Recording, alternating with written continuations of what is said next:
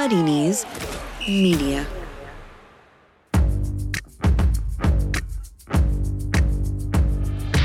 Totally Football Show. Today, 2020 throws up another twist as a team gets into trouble trying to play out from the back at the Emirates, and it's not Arsenal. We look back at the Virgil suicides, Gunners 2-1 defeat of the champions, and the rest of the midweek Premier League action, plus a big look forward at the weekend's FA Cup drama. Meanwhile, Wycombe reached the championship, and Wigan might just stay there to get the latest extraordinary chapter from the Latics struggle for survival. All that plus Rory sorts out Turkish football, and not for me, Clive, say ITV. It's the Totally Football Show in association with Paddy Power.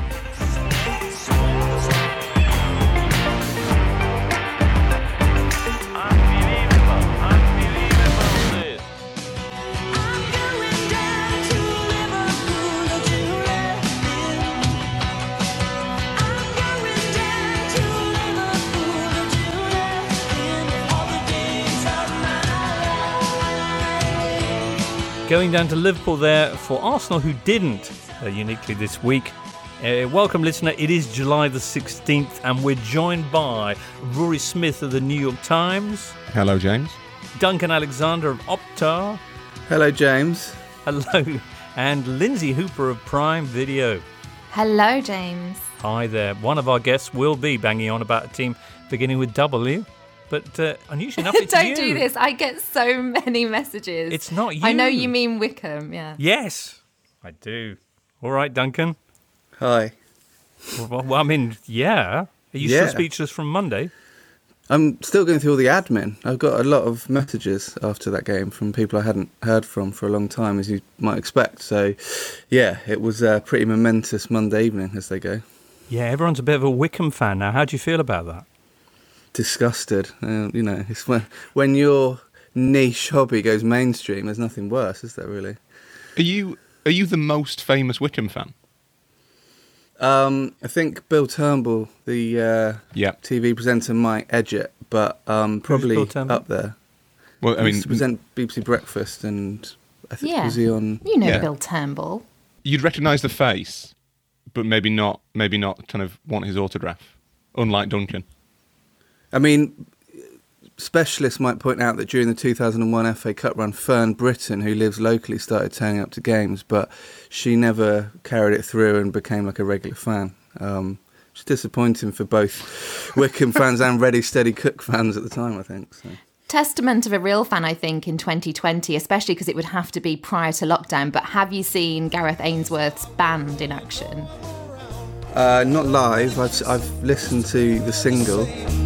I hug them and I squeeze them, they don't even know my name. They call me the Wanderer, yeah, the Wanderer. I roam around. Thanks, Lindsay. That was The Wanderer by Gareth Ainsworth and the Cold-Blooded Hearts. Woof. Hey, should we have more Wanderers chat later, or is there something you want to just leave us on now, Duncan? No, let's come back to it, shall we? We will. There's so much to discuss, of course, today. The newly narrowed top four race to come. But next up, let's touch on one of the more remarkable things on Wednesday, Arsenal's victory at home to Liverpool, which was unexpected. You're listening to the Totally Football Show with James Richardson, part of the Athletic Podcast Network. And if you're not yet a subscriber to The Athletic, make sure you check out their coverage of each and every Premier League club by taking out a free 30-day trial by heading to theathletic.com/totally. It's been interesting. Liverpool suddenly started making some terrible mistakes, and Nelson punishes another one. And Arsenal, to general surprise, leads the champions by 2-1. Yes, Arsenal 2, Liverpool 1. Liverpool had opened the scoring through Sadio Mane, and then a remarkable series of blunders from their back line saw first Lacazette and then Reece Nelson earning Arsenal the first victory by a team who'd gone behind to Liverpool since 2017. That's 83 games. Remarkable stuff. Now, there's been a lot of focus on Liverpool's mistakes, but how about Arsenal making Liverpool make mistakes, profiting from those mistakes, and then stopping Liverpool replying? It's easy to look at the fact that Liverpool did kind of commit some form of harakiri for sort of 15 minutes at the end of the first half, but the fact that Arsenal went for 45 minutes after the 2 goals and didn't really didn't really look under any kind of intense pressure. There were spells where Liverpool had a huge amount of the ball. There was one 10-minute period where they had 92% of the possession, which is extraordinary. It was a very strange game to watch. But I think Arsenal showed a real kind of steel that we maybe don't associate with them in restricting Liverpool to, I think they had maybe one or two relatively sort of whatever's between a half chance and an actual chance in the second half. There was no kind of moment where you thought, right, Arsenal are going to crumble here, and that for Arsenal is real progress, even against a Liverpool team that maybe aren't at, you know, their absolute most intense. Right. Liverpool have dropped 13 points in their last 9 league games, which does suggest there is something going on there. But those stats regarding shots on target, Liverpool, 24 shots, 8 of them on target, just 1 goal.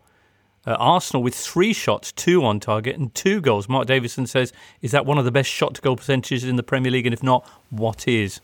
Well, it's the first time Arsenal have won a game in the Premier League having only 3 shots in the era for which we have data, and it's the biggest gap they've had between shots and their opponent's shots as well, 21. It's also the lowest recorded possession they've ever had in a Premier League game as well, 31%. So it's very odd. They basically did a Burnley to Liverpool a few days after Burnley did a Burnley to Liverpool. So, I mean, if Liverpool replayed those 2 games, 9 times out of 10, they'd probably get 6 points. And yeah, it doesn't really matter now. But in a sense, I think it kind of does matter because, you know, they were going for all these records and they, one by one, they have all just dropped away. And it doesn't, yeah, I've had a lot of people point out to me on Twitter that they're the league champions and who cares. But I think if they're going to be remembered as this great team, it would have been good to at least have, you know, a 100-point season or a perfect record at home or something like that. Would have been quite nice.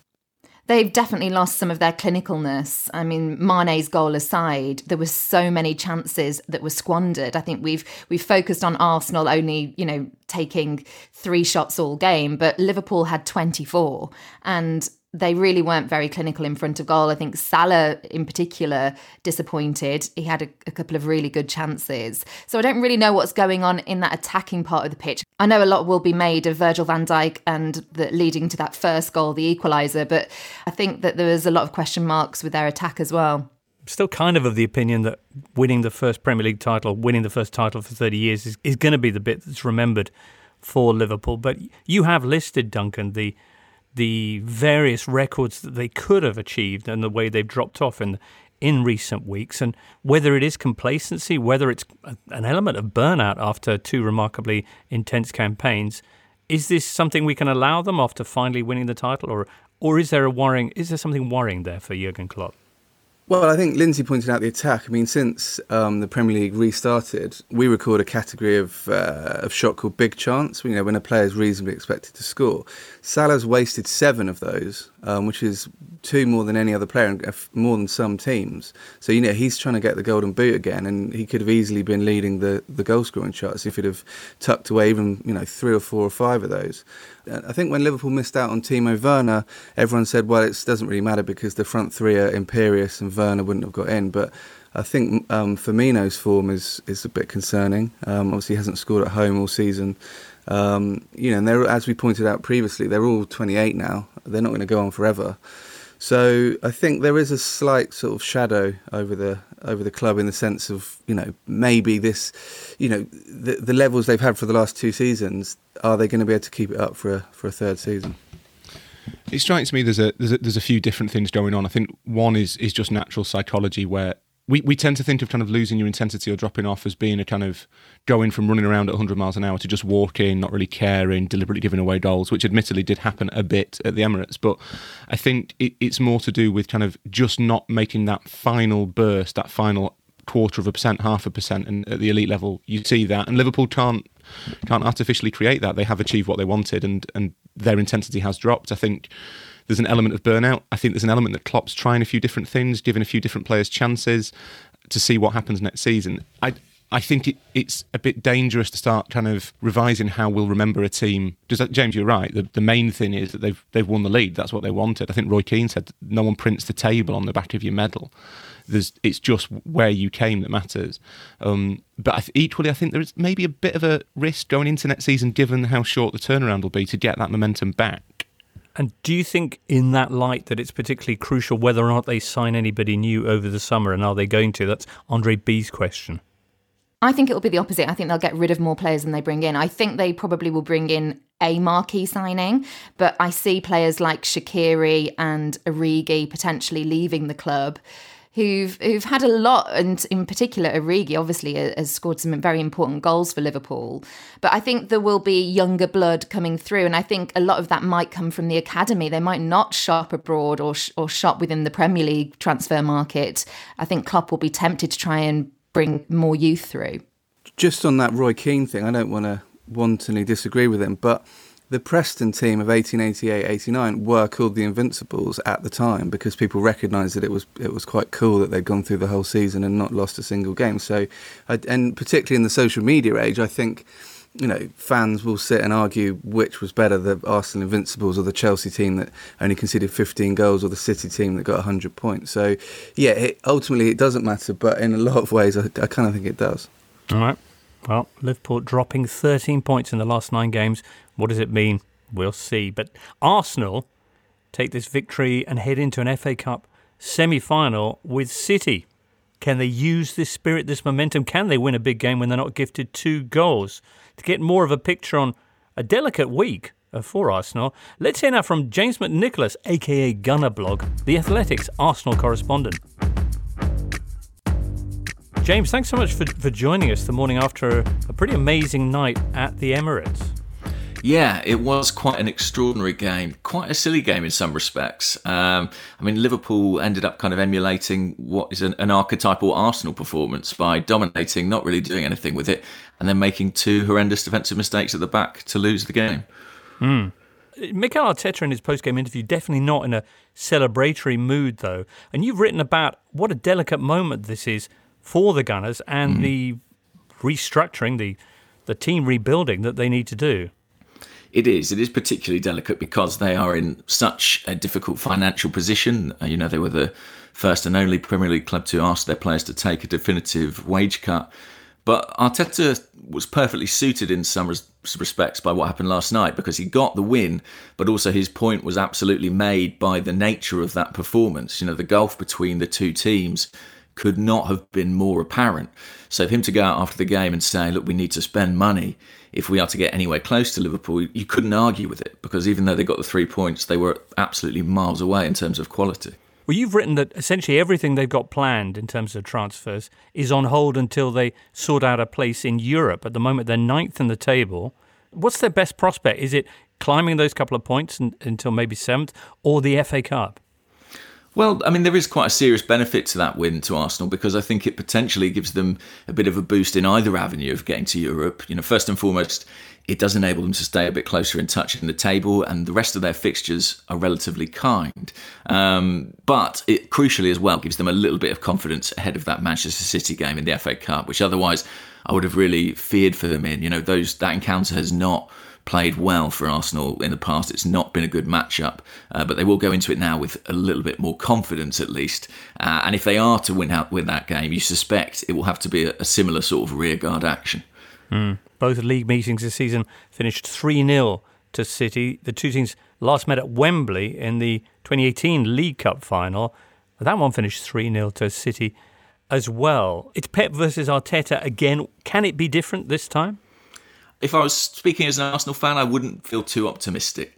I mean, look, Arteta is a kind of inside man. You know, he should know Manchester City better than most. The only thing I would add as a caveat is, I suppose, in the last league meeting, things imploded pretty early on with David Luiz coming on and producing a kind of disaster class as a substitute, being sent off within minutes of actually arriving on the field. If they can avoid that fate this time, they might make a bit more of a fist of it. But it certainly is a match that hasn't suited Arsenal in the past. So they'll need something pretty special. I mean, they managed it in the FA Cup semi-final in 2017 when they went on to beat Chelsea in the final. They'll have to replicate that if they're going to get there and get to Europe via that means. And it is 25 years since they failed to qualify for continental competition. If they were to miss out this time, and as it stands, they currently are heading for that, is it the wilderness that awaits? Well, I think the biggest concern would be that it would put a sort of £30 million hole in Arsenal's budget, a budget that's already got plenty of holes in it as it stands. The only thing they could take as a source of inspiration there is the opponent they faced on Wednesday night, Liverpool, who in Jurgen Klopp's first season in charge, he came in October, I believe, and they finished 8th in that year and did not qualify for Europe the following year. Now, within 12 months, he had them up to 4th, and he did that on a net spend of around £2 million. He brought in 5 first-team players. None was more expensive than Sadio Mane at £34 million. So it's not such an extraordinary fortune that was used to kind of turn around the fortunes of that team. Obviously, Mikel Arteta isn't Jurgen Klopp and doesn't have the experience of rebuilding in that fashion, but maybe if you were looking for a positive there, being able to focus purely on their domestic goals and the Premier League standings might be a benefit. The fear would just be if they don't get that Europa League football, what that will do to their spending power, and will it just take it away entirely? I'm really intrigued by the Aubameyang situation because, his performance last night was pretty impressive. He didn't touch the ball for about 25 minutes after coming on. He's obviously a brilliant footballer, but given how precarious Arsenal's finances are, what's the justification, the sporting justification, do you think, for trying to tie a 31-year-old to a long-term, very expensive contract? That is, yes, a multi-million pound question, and it's one that may be moot. I mean, if Arsenal don't make it into Europe, I do think they will struggle to keep hold of Pierre-Emerick Aubameyang, because I think he'll want to be playing in those competitions, especially given his relatively limited time left at the top level. I think Arteta is an enormous fan of what Aubameyang brings to the team for the reasons that you mentioned. You know, the work he puts in a position that's not his preferred position most of the time. And also he offers a slight guarantee of goals. I mean, even in a quite poor Arsenal team this season, his goal-scoring record remains exemplary. I think he's overperformed his XG significantly, which shows you how efficient he's been when chances have come his way. I think the concern for Arsenal and for Arsenal fans is you look at the Mesut Ozil situation, a guy who was the wrong side of 30, whose contract was running down. Arsenal felt they needed to keep him. They put him on a huge salary, and clearly that decision has not proved fruitful for Arsenal. I mean, at the moment, Arsenal made 5 changes to their squad last night. He was not even on the bench, despite the fact he is now training with the first team. So that would be the word of warning. You know, Arsenal are in a bit of a bind. They need a rebuild and they will have to sell players. I think you're seeing signs of that already with Matteo Guendouzi kind of on the fringes of things there. He's headed for the exit door. Aubameyang is potentially a chance to make some money on a player. Arsenal have a horrible habit of letting their stars go for cheap or for nothing. But if they do, they are letting a bit of a crutch for the team go. His goals are so valuable. So it is a really big decision, and one that has to be made in the next few weeks. All right, James, thank you so much for joining us today. My pleasure. James McNicholas, aka Gunnerblog, the Athletics Arsenal correspondent. The team currently in 7th, the last of the Europa League places as it stands, are of course Spurs, who beat Arsenal at the weekend and went to Newcastle and got Jose Mourinho his first ever Premier League win at St James's Park on Wednesday night. We looked at this game at the weekend and called it maybe a truer test of where Spurs are under Mourinho than the win against Arsenal, in which case, if it is, it was a pretty positive reaction from Spurs. Yeah. A few Spurs fans contacted me and said, is it actually true that since Mourinho took over at Tottenham, they would be 4th in the Premier League table? And I said, yes, it is true. Mourinho always said he wanted it to be July. Now it is. And yeah, maybe things are a bit better. But, you know, a few of them pointed out that, well, that's good, but the style of football isn't exactly inspiring. But he's making them a bit more solid. You know, Harry Kane still doesn't look remotely fit in some senses, but still managed to pop up with 2 good-headed goals. They seem to be making a bit of progress, and you do think that, you know, with a bit of transfer business in the summer, particularly in the defence, they could be, you know, challenging for the top 4 again next season. Well, Kane looking good again with a brace here. Mourinho says Spurs will fight for the Europa League, although being in the competition would be like Lewis Hamilton competing in Formula 2.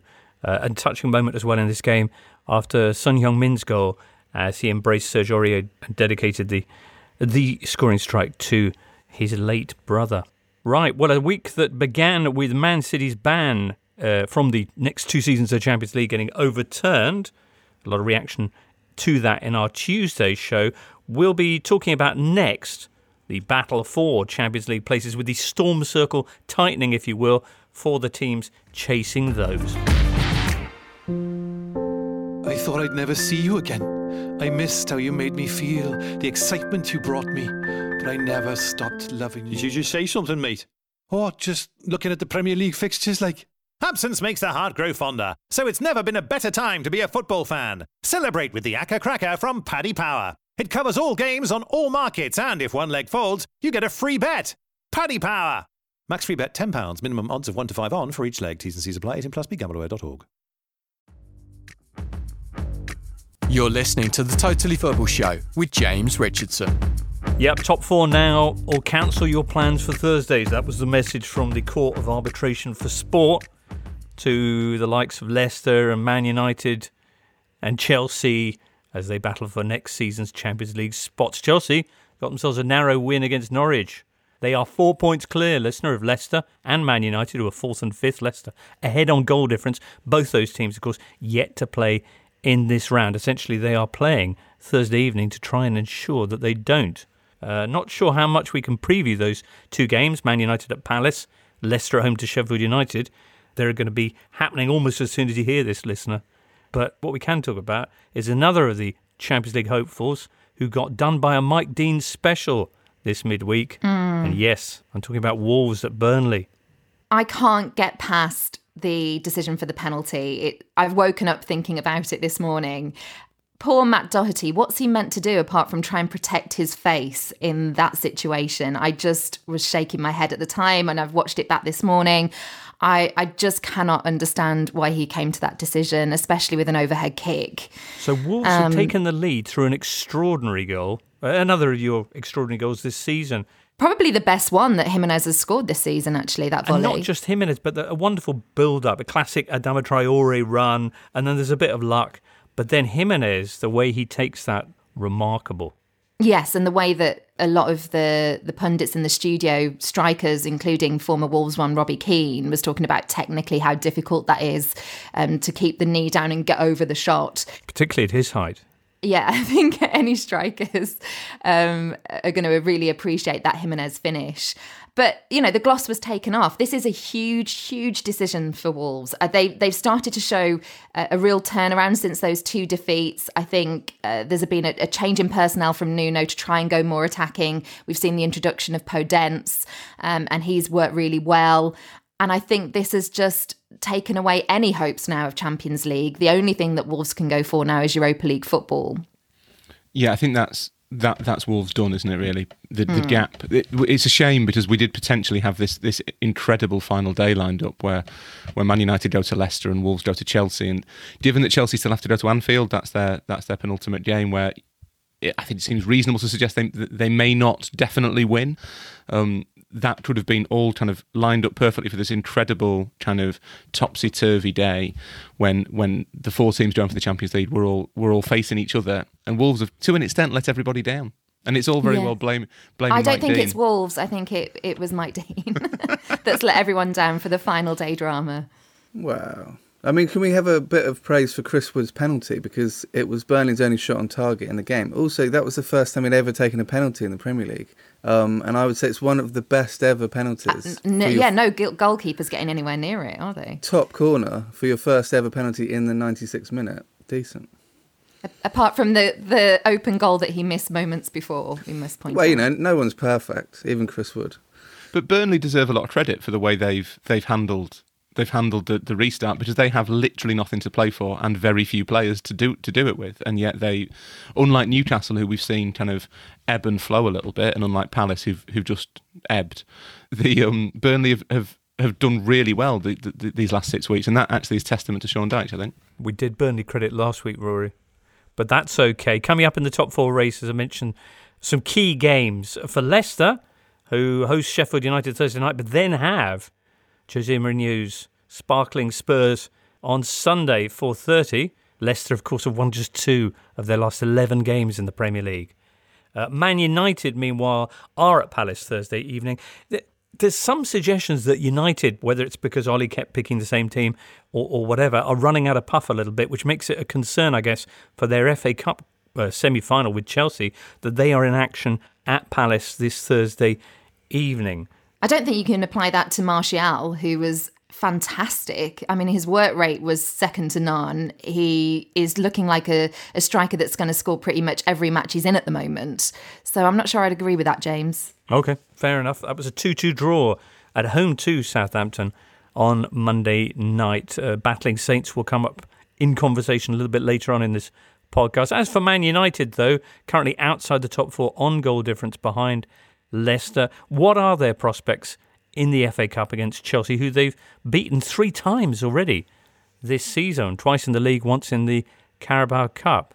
The thing that strikes me as being true of both United and Chelsea is how streaky they both are. That United, I think there is an element of burnout that Solskjaer hasn't changed his team around a lot in the last few weeks, and that perhaps that fed into what happened against Southampton. But also I think we know deep down what Man United are like at the moment. They are great going forward, they're really good to watch, they're exciting, they score a lot of goals, but we know that they're flawed. They are not yet the finished article, and no matter how many times you beat Bournemouth and Brighton, that does not become true. And I think the same to an extent can be said of Chelsea. So Solskjaer's record against kind of the rest of the big six is brilliant this season. Whether that maybe plays into kind of Chelsea's hands a little bit, they may feel that they've had 3 cracks at beating them and they really can't be missing a fourth. I don't know, but it's a finely poised game between two teams who are kind of interesting because they are both not perfect. It's also a really big game in the sense that, as we've discussed before as well, that both managed by club legends who probably do get cut a bit more slack than a normal manager. But, you know, if they end the season lifting the FA Cup, that will be, imagery-wise, a lovely thing for them, and kind of will turn the season into a pretty successful campaign. So, yeah, I mean, they probably will have to get past City in the final, who seem to just scoop up domestic cups with ease. But there is definitely a big opportunity there. With Conte missing again for Chelsea, I think Frank Lampard is running out of options of how to tactically change things at the moment. We saw Hudson-Odoi introduced recently, but he hasn't had that many minutes. There's been a reliance on Pulisic and his form, and he has been great. But I think if that dips in any of these games and he starts to suffer from burnout, then there aren't too many other options. Well, it's a big test for both managers then. Man United taking on Chelsea in that FA Cup semi-final. That's Sunday at 6 o'clock in the evening, traditionally enough. Loads of excitement going on in the relegation battle, of course. We'll move on to that next. You're listening to the Totally Football Show in association with Paddy Power. Down the bottom, listener, Bournemouth, the only one of the sides battling the drop to have played already this round, and coming mighty close to getting a point at Man City. It ended 2-1 to Pep Guardiola's side, but they dropped, they conceded a goal for the first time since the restart, actually, at the Etihad, and very nearly dropped some points as well. What did you make of Bournemouth's performance? I really felt for Eddie Howe. I think it was a really good performance, but it was just against the wrong opposition. If this fixtures had fallen in a different way, I think we'd have seen Bournemouth getting back-to-back wins. That's how good the performance was. And afterwards, you know, he was talking about it being devastated and heartbreaking, because I think Eddie Howe acknowledges that you need that momentum. He needed to take that win from last time out and repeat it. And of course, then you're going up against a side like Manchester City that was always going to be a huge ask. But I think there was so many positives to take that they could have a real grandstand finish, and I still see Bournemouth going down, but I think they will win at least one of these next 2 matches.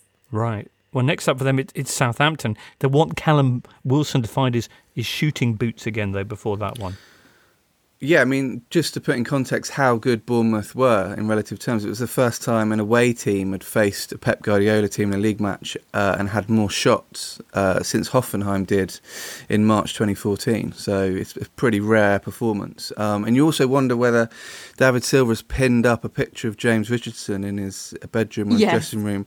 Most players have, I think. Yeah. Well, yeah, true, yeah. But he, after Silva had scored only one direct free kick in his previous 305 games in the Premier League, he's now scored 2 in his last 3, so he's obviously hugely inspired by your, attack on him the other week.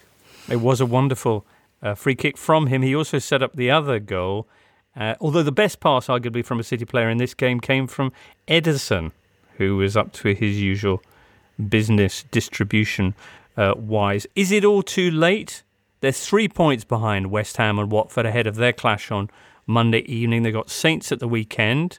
A fixture they won the reverse version of back in September moving up to third at the time. And then they finish off against Everton. What do you think?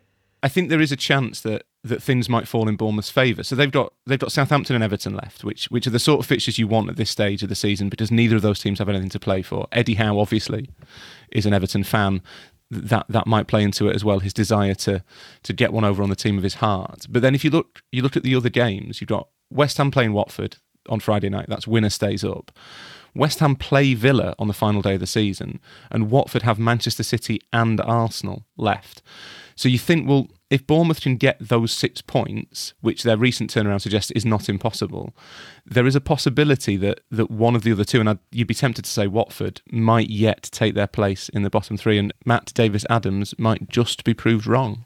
Well, that would be extraordinary. Southampton, though, they're not really performing like a team with nothing to play for, and the amount riding on that, all-Solent derby against Bournemouth on Sunday, they want to be the only Pig team. Classico.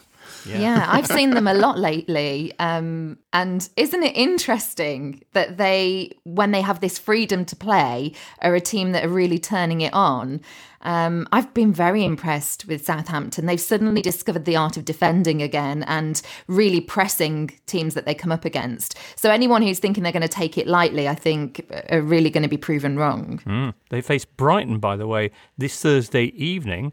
What do you make of Michael Cox's assertion in our last show that Brighton are not out of the relegation picture yet? They're 5 points clear with 3 games to go. So hang on, so the maths is that Bournemouth would have to win twice and Brighton lose all. But also West Ham and Watford not get any more points, basically. Well, no, West Ham and Watford could draw, and then... I think West Ham and Watford will draw, do you? No, I think West Ham will win. I think Watford will win. You think Watford will win? Well, between us, we'll be right. Fingers crossed, Rory, just to give a bit of perspective on the Seagulls' form of late. Last 4 games, they've lost 3 of them. The 1 win coming against, Norwich. Anyway, all very, very interesting to see what happens tonight. And, of course, Friday's West Ham-Watford clash. Next up, listener, let's talk about some teams who are in the Championship and looking to stay there. First of all, the remarkable Wigan. Earlier this month, the recently purchased Wigan Athletic went to sleep one night, an informed mid-table Championship side, and woke up next morning in administration, facing a 12-point penalty that would put them in line to drop to League One. With their prospects grim, wages gone, and club and livelihoods at risk, many wondered how the players would react. Unfortunately for their midweek opponents, Hull, the answer is pretty well. Nathan Burns carried it forward, finds Dow! What a goal that is! Goal! The pick of the goals as Kieran Dow gets his hat-trick, and you will not see a more wonderful finish. It puts the gloss on top of the performance for Wigan Athletic. The Latics putting 7 goals past the Tigers in the first half alone, running out 8-0 winners. That massively improved goal difference, enough to move them out of the bottom 3, even with a 12-point penalty. Joining us now is Paul Kendrick of the Wigan Observer and Post. Paul, extraordinary first half of football against Hull.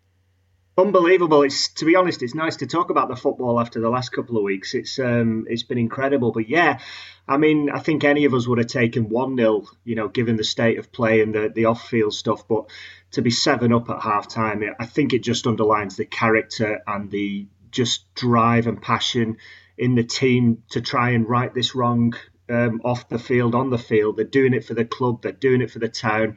And in terms of statements, I don't think it could have been any more emphatic. I mean, 7-0 at half-time, it's just, you couldn't write that. There are a lot of different ways that players could have reacted to what has happened to Wigan and the fact that their wages have all but disappeared. I think they're being paid about 20% currently of the contractual salary, and there's all sorts of doubts about where they're going to be next season. But it's been an extraordinary reaction from the team. Oh, very much so. I mean, we've seen it in the past. I mean, clubs that have gone into administration and, players have down tools. Clinton Morrison, I heard him on the TV yesterday saying when he was at Crystal Palace, there was immediately 6 or 7 senior players onto their agents trying to get out the door. It's been completely the opposite at Wigan. It's almost galvanised them to thinking, this is wrong. This shouldn't be happening. 75 members of staff have been made redundant. And it's such a family club that more or less every one of those people will be known to the players. They see them on a match day, they see them at the training ground, and it's almost like they owe it to the 75 to do what they can on the field to at least keep the mood up, make the club as attractive a proposition as they can for a potential buyer. And hopefully one day when this gets sorted out, hopefully those staff made redundant can come back. And it really is a team effort from the guys on the field to the people behind the scenes. And in the meantime, in a very concrete sense, victories like this will keep them in the Championship. Absolutely. I mean, if you just go back to January, it looked like Wigan were going to be relegated even without a points deduction. You were really struggling to see where the next win was coming from. Since the turn of the year, they've probably been, with Brentford and Leeds, the form team in the Championship. They're on course, as you can see from the table, to stay up really comfortably. To be hit by this at this stage of the season, such a sickener. But to actually look at the possibility of effectively staying up twice against the odds, it's almost a chance for the players to make history. And I think that's also, behind the scenes, it's, can we beat the odds twice? We've got statues of Dave Whelan outside the ground, and the FA Cup heroes from 2013 will be remembered forever. And I almost think we're already at that level now, whereas if this team can stay up twice against the odds, we're almost talking of them in historic club legendary status. It really is that big, and I think that is underpinning a lot of it as well. Paul, it's Lindsay. As well as making history for these players, do you not think as well a performance like the one that we saw is acting as a shop window, and they could potentially rescue this club financially? I was reading all the clubs that are being linked with the current players. West Ham apparently have made an approach for defender Cedric Kipra. I know that he's 23. I think he's had a lot of other interest as well from Germany and Watford as well. Top scorer Kiefer Moore, Preston supposedly circling for him. Winger Jamal Lowe has attracted interest from Celtic, Millwall and Cardiff. And then Spurs supposedly also interested in some of the younger players, a 15-year-old midfielder, Alfie Devine.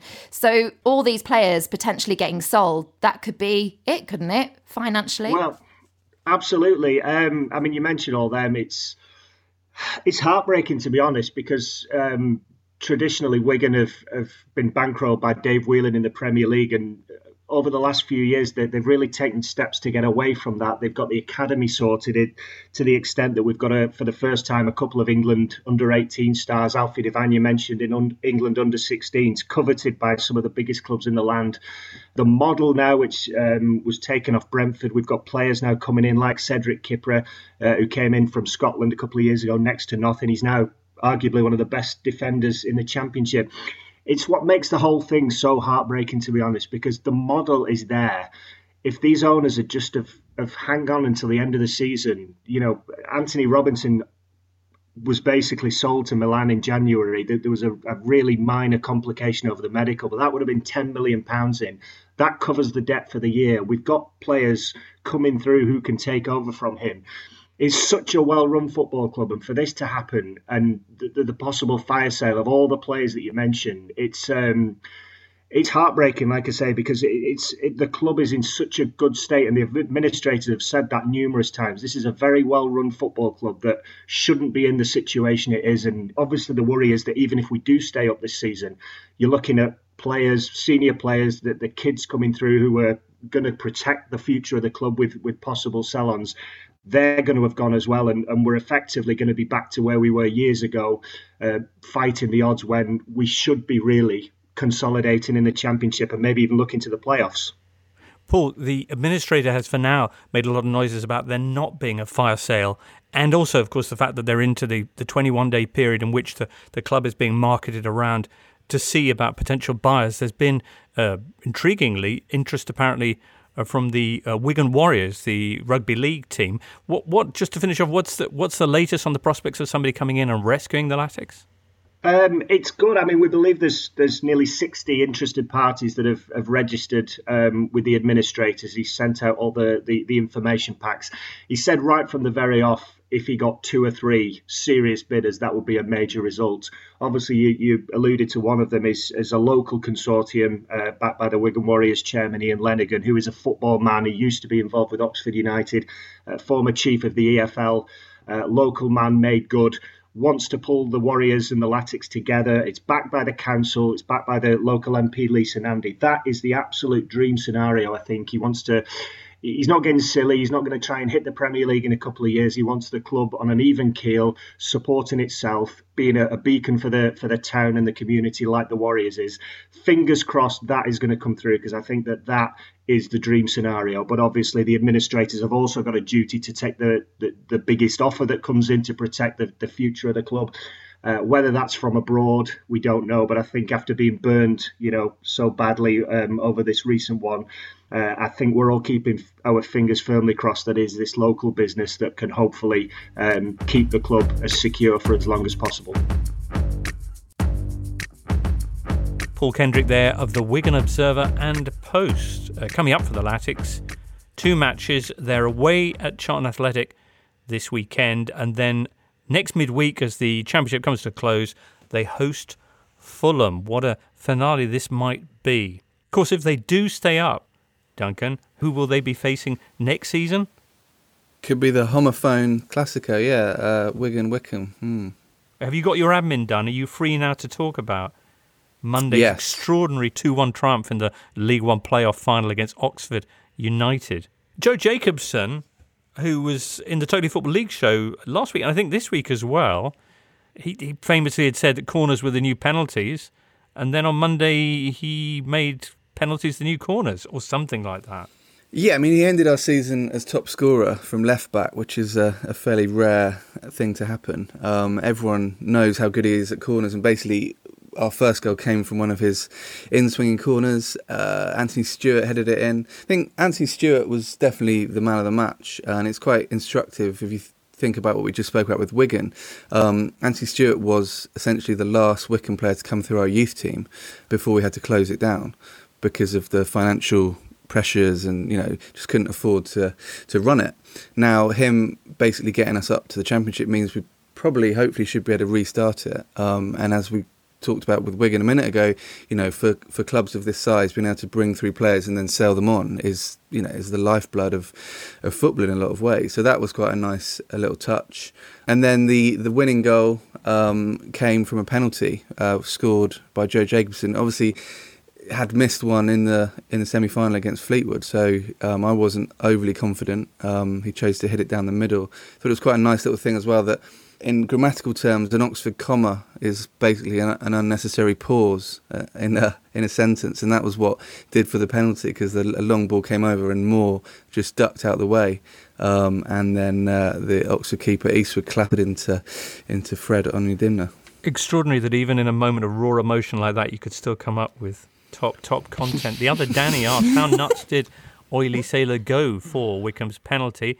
And also, Danny asks, what goal have you celebrated the hardest / gone most crazy for?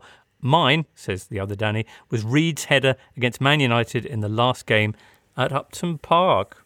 Mine would be Manolas against Barcelona. What about you, Rory, Lindsay? Ruben Neves against Derby, I think, for me. Oh, yeah. Here's Neves to tee it up and volley it! I don't think it gets much better than that. I just love all goals. I think they're a great celebration of life. Magnificent. Duncan, anyway, how nuts did you go for the penalty? Yeah, pretty nuts. I think I punched the floor about 6 times, which is quite an unusual manoeuvre from me. But I mean, again, like Sammy Kafour. Yeah, very much like that actually. But my wife's yoga mat was down, so it didn't actually hurt. So even I was playing it safe. But obviously, I mean, I guess the thing there is, the fact not being at the game makes a big difference. Right. I think I fell down the whole stairs when Wycombe scored a winner at Leicester in the FA Cup. So that was more the stairs at the stadium. Yeah, no yoga mat there for you. Well, hopefully next season you will be in the ground to see Wycombe in the Championship. Just briefly, how well set up are Wanderers to compete in the second tier? Well, Wycombe getting to the Championship this season is possibly only beaten in the last 20, 30, 40 years in English football by Leicester winning the league, and it might even be an equal achievement given the disparity. One Sunderland player's wages would cover our entire wage bill for the whole year. So we're not particularly well set up for the Championship, and I don't think Wycombe are going to go mad and start signing lots of players on big money. But you think about this season, we were, Bury and Bolton started the season on negative points.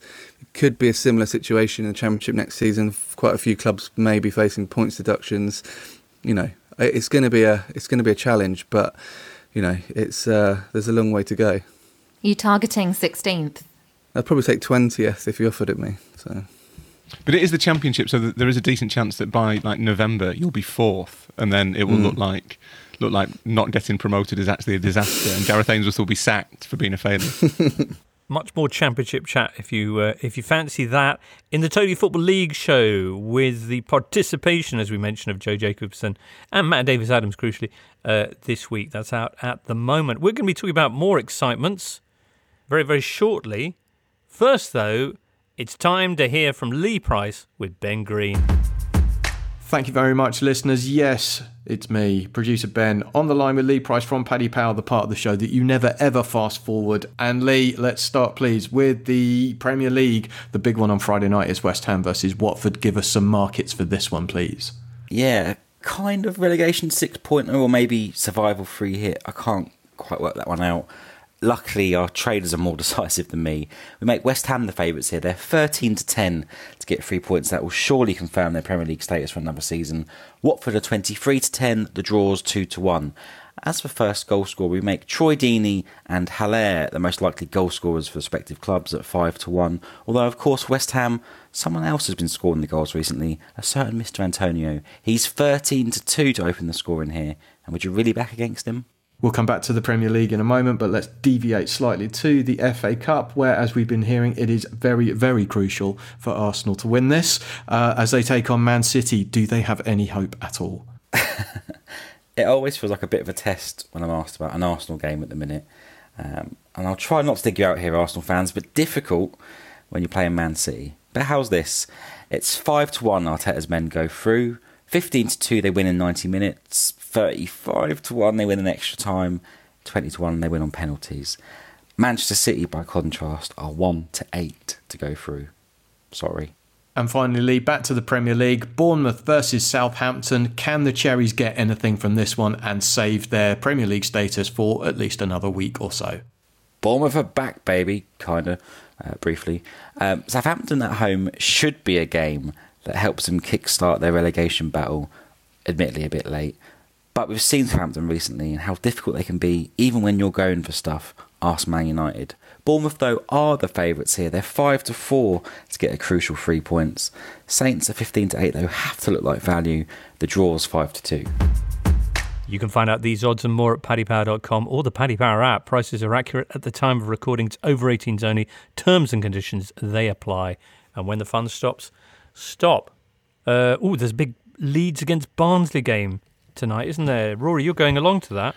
I am going, yes. I'm going my first time at Elland Road for a little while. They can't get promoted tonight, but there is a chance they'll be promoted either. If they win tonight, then they will be promoted if West Brom don't beat Huddersfield on Friday or Brentford don't beat Stoke on Saturday. Well, this is the thing. Brentford keep on winning. They're the only team in England, I read now, that have a 100% record since football got back underway. Yeah, they're going to pick West Brom at this rate, aren't they? Well, I don't want to kind of take over Duncan's mantle as the numbers guy, but I believe that it is statistically impossible to win 8 games in a row in the Championship, but apparently they've done it. Right. Yep. Well, I don't want to counter Rory with more numbers, but at the start of this season, only 4 Football League clubs had finished in the top 6 of the top flight in their history and never played in the Premier League. Bury, who sadly we lost, Brentford, Grimsby and Preston. So, Brentford before the war were, for one season at least, were the top London team. So it'd be good to see them back. Well, might happen. The regular Championship season ends less than a week from now, next Wednesday night, so drama in store. Meantime, elsewhere, Porto sealed the Liga NOS title in Portugal Wednesday night with a 2-0 victory over Sporting. In Italy, there was loads of midweek action. Juve drew again, 3-3 with the very, very in form Sassuolo. They're 7 points clear, though, with 5 games to go. The news being that Atalanta are now second, which would be their best ever Serie A finish. But that's while we wait for Inter to play Thursday night at bottom side Spal. Did you see Atalanta Paris Saint-Germain's Champions League opponents, of course, next month, with their Wigan-esque 6-2 win over Brescia at all? Atalanta scored too many goals to keep track of it. Their form has been extraordinary. Interesting that they got these 6 goals without Muriel, Ilicic and Papu Gomez as well. So, bit of strength in depth there. We also saw the first sign of raw fear from Julian Lorenz on Twitter. Sort of like he was going, Atalanta, it'll be a very evenly matched game. It's like, yeah, it probably will, yeah. But it's really well poised, that, because, as James says, so Atalanta have got this strength in depth. There's not just Papu and Ilicic and Muriel, but there's obviously Zapata, there's the Ukrainian lad Malinovsky. Malinovsky's in incredible form, yeah. And his main thing seems to be that he just kicks the ball really hard, which is an underrated skill. Are there metrics for that, for how hard someone kicks a ball? I think it's really important. It should be him versus Mason Greenwood at the moment. Mason Greenwood, also a hard kicker of balls. And they've got that depth, but PSG won't have played.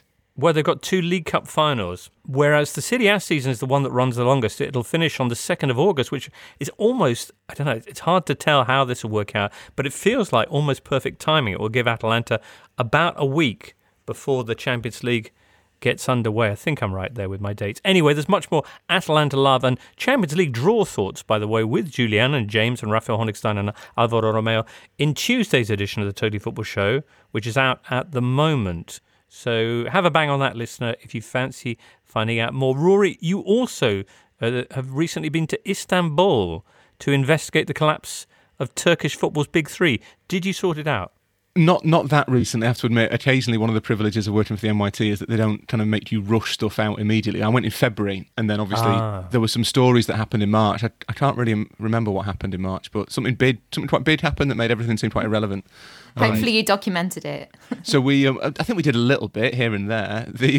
So we decided to run it now because Istanbul Başakşehir are on the verge of winning their first ever title. And you have this situation where Galatasaray, Fenerbahce and Beşiktaş, the Turkish Big Three, who account for all but 2 titles in the last 40 years, are going to not only not win the title, they're going to not be in the Champions League. And we kind of wanted to find out why they're rubbish now. And it's a crazy story, really. It's debt, it's bad management, it's total short-term thinking, endless conspiracy theories, structural problems. It's basically a football culture on the brink of collapse. It's really interesting. That's out. That's online at the moment, right?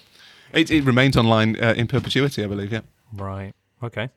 One other big story this week, and this, I think, to finish off, is Clive Tildesley announcing from his conservatory this week that ITV are dropping him as lead commentator, describing himself as bewildered by the decision. Do you share his surprise? No, not really. Given what happened with Mark Pugac as well, there's a lot of change going on. But I think it's a shame. I think he's been fantastic. Lots of people have had Clive's voice commentating matches that they've watched over the years that have been defining in terms of England tournaments and Champions League finals. To be fair, working at ITV, you don't hear from him as often, and maybe a benefit of this is that he will go to somewhere with a bit more football, because he has come up with so many lines, as you say, Lindsay. Clive Tildesley's stamp has been on so many of the iconic moments of the last, 2-3 decades of football. I think it's tough being a commentator, isn't it?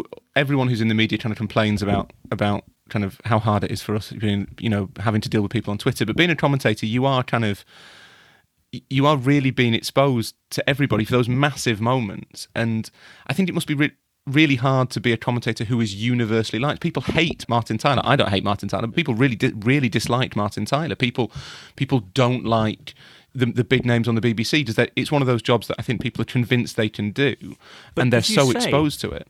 As you say, no bigger test than the big moments, and I think that's where Tildesley has really excelled.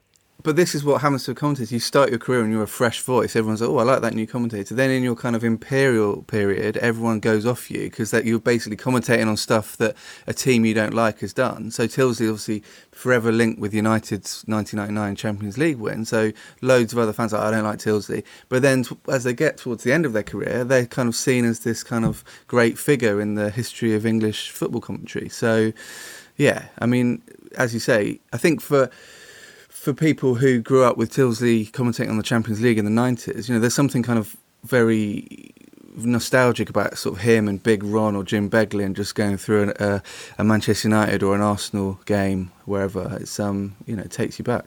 And he does have all those those all those iconic lines. That obviously Duncan mentions Barcelona in 1999, but Tilsley is hello. Oh, that's in Istanbul as well, which is a great bit of commentary. Yeah, because it's one thing to react to something that's happened, but he's actually predicting there the most unpredictable scoreline there's ever been in a Champions League final. The first Liverpool goal goes in with Milan 3-0 up, and he just says, hello.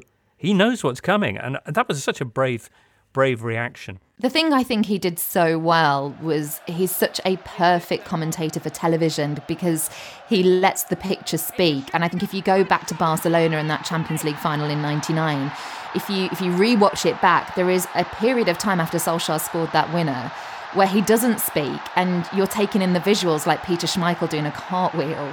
And he just lets it breathe just at the right moment, and then he comes in with a line. Manchester United have reached the promised land. He did it as well in the Premier League when he announced the arrival of Wayne Rooney. He was like, remember the name, Wayne Rooney, when he scored his first goal.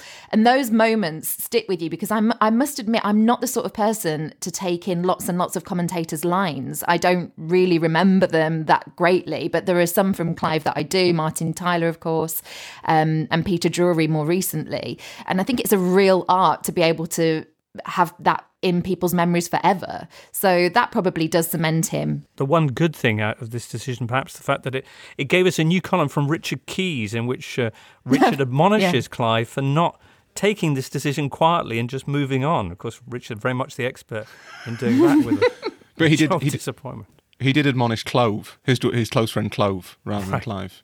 I spoke to Clive Tilsley once, who said that what he tried to do was remember, especially during World Cups, was that it's not just the hardcore football fans who are watching. He's not just talking to people who spend sort of 17 hours a day on Twitter and think constantly about football. There's a lot of kind of casual viewers, especially in that ITV role. You know, you're not speaking to the ardent followers.